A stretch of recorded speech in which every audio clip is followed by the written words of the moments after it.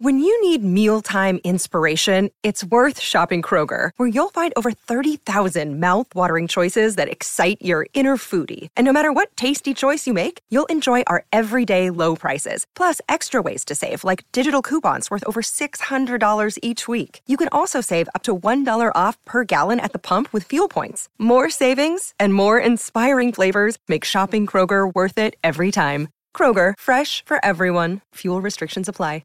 Another day is here, and you're ready for it. What to wear? Check. Breakfast, lunch, and dinner? Check. Planning for what's next and how to save for it? That's where Bank of America can help.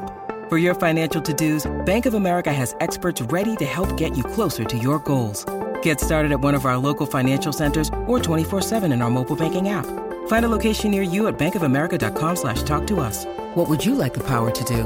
Mobile banking requires downloading the app and is only available for select devices. Message and data rates may apply. Bank of America N.A., member FDIC. I've just been handed an urgent and horrifying news story, and I need all of you to stop what you're doing and listen.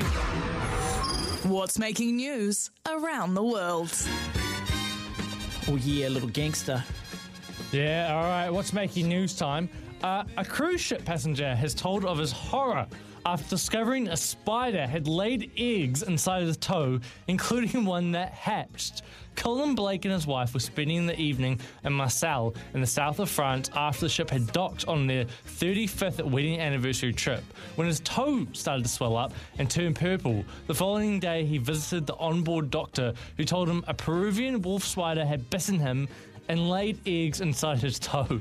Wolf spiders, which are not poisonous, are often found in the French port city after arriving on cargo ships. He told a radio station that his wife thought it might be because he had new sandals and they were rubbing on his big toe and that was causing it to be red. But then the doctor cut it open and the spider eggs poured out.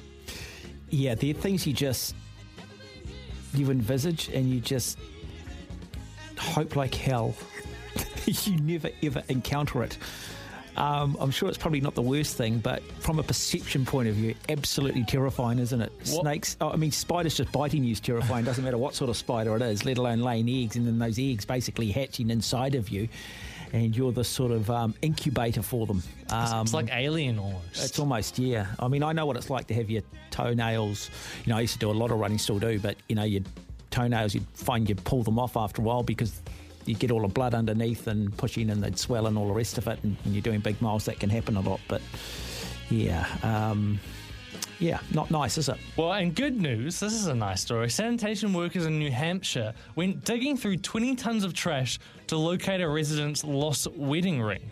The Windheim General Services Director, Dennis, said he received a call from a rubbish man who put him in touch with a resident whose wedding band had accidentally gone out with the trash. They reviewed the surveillance camera footage and pinpointed the location of the woman's trash. He said his team had to dig through 12 feet of trash bags to reach the right bag. The ring was found after about 2 hours after the search begun. He said it's the third time in 2 years that his team has sifted through trash at the transfer station to find a lost wedding ring. He said the last time was almost exactly 1 year ago. I can't believe they do it. That's so kind of them. Yeah, no, it is.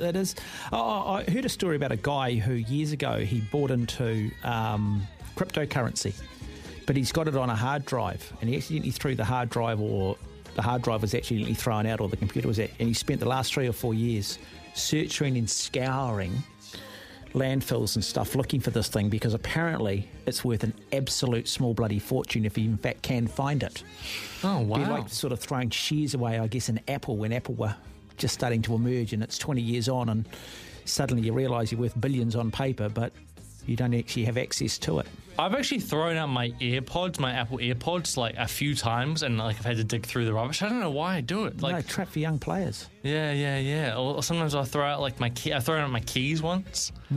Just mindless. And finally, Miami Heat star Jimmy Butler has taken a major step towards branding the viral prank he pulled during NBA Media Day in October. According to trademark attorney Josh Gerben, Butler has filed to trademark the term Emo Jimbo, for use on athletic apparel such as shirts, hoodies, pants, jackets, footwear, and hats. I'll be buying that. And fact of the day. We do a fact of the day, what do I usually? Today's fact of the day, movie trailers were originally shown after the movie, which is why they're called trailers. The world's first movie trailer was shown at a theatre in Harlem, New York in 1914. Why do you show it afterwards?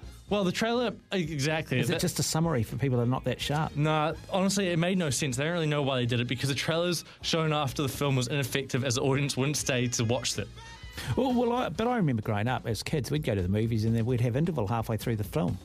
Yeah, they should actually bring intervals back. The movie would back. stop and then you'd go and get something to eat and come back and settle in for the second half. Yeah, no, I agree. They actually should have that for like stuff like Scorsese's latest film. Those long ones, yeah. It's 3.5 hours. And you know, someone in America, actually a few movie theatres put an intermission themselves and they got sued by like the Scorsese and the film company. Anyway, movie theatres, are they obsolete? Does anyone care about movie theatres? I'll ask that question. I dropped my kids in the other day. My wife's a bit more. My wife's a bit more. I don't know. I'm not as protective. I'm more than happy for my kids at a certain age to go off to the movies on their own. I did. I mean, we were walking, growing up in Mount Albert, to walk down and go to the movie theatre in Point Chev on our own. We'd take the bus into town or get dropped off and go to the movies. Only ever once we told we couldn't go to the movies because we didn't have our shoes on. Never had that happen to me before. Went to a movie once and they said, you guys can't come in, you've got no shoes on. I remember sitting in a movie theatre years ago and spilling a large cup of Coca-Cola all over Matthew Ridge, who would go on and do great things in rugby league and be an All Black at 19. Matthew was a friend of the family's, growing up as kids. We were going to the movie theatre with Matthew Ridge and spilling Coke all over him.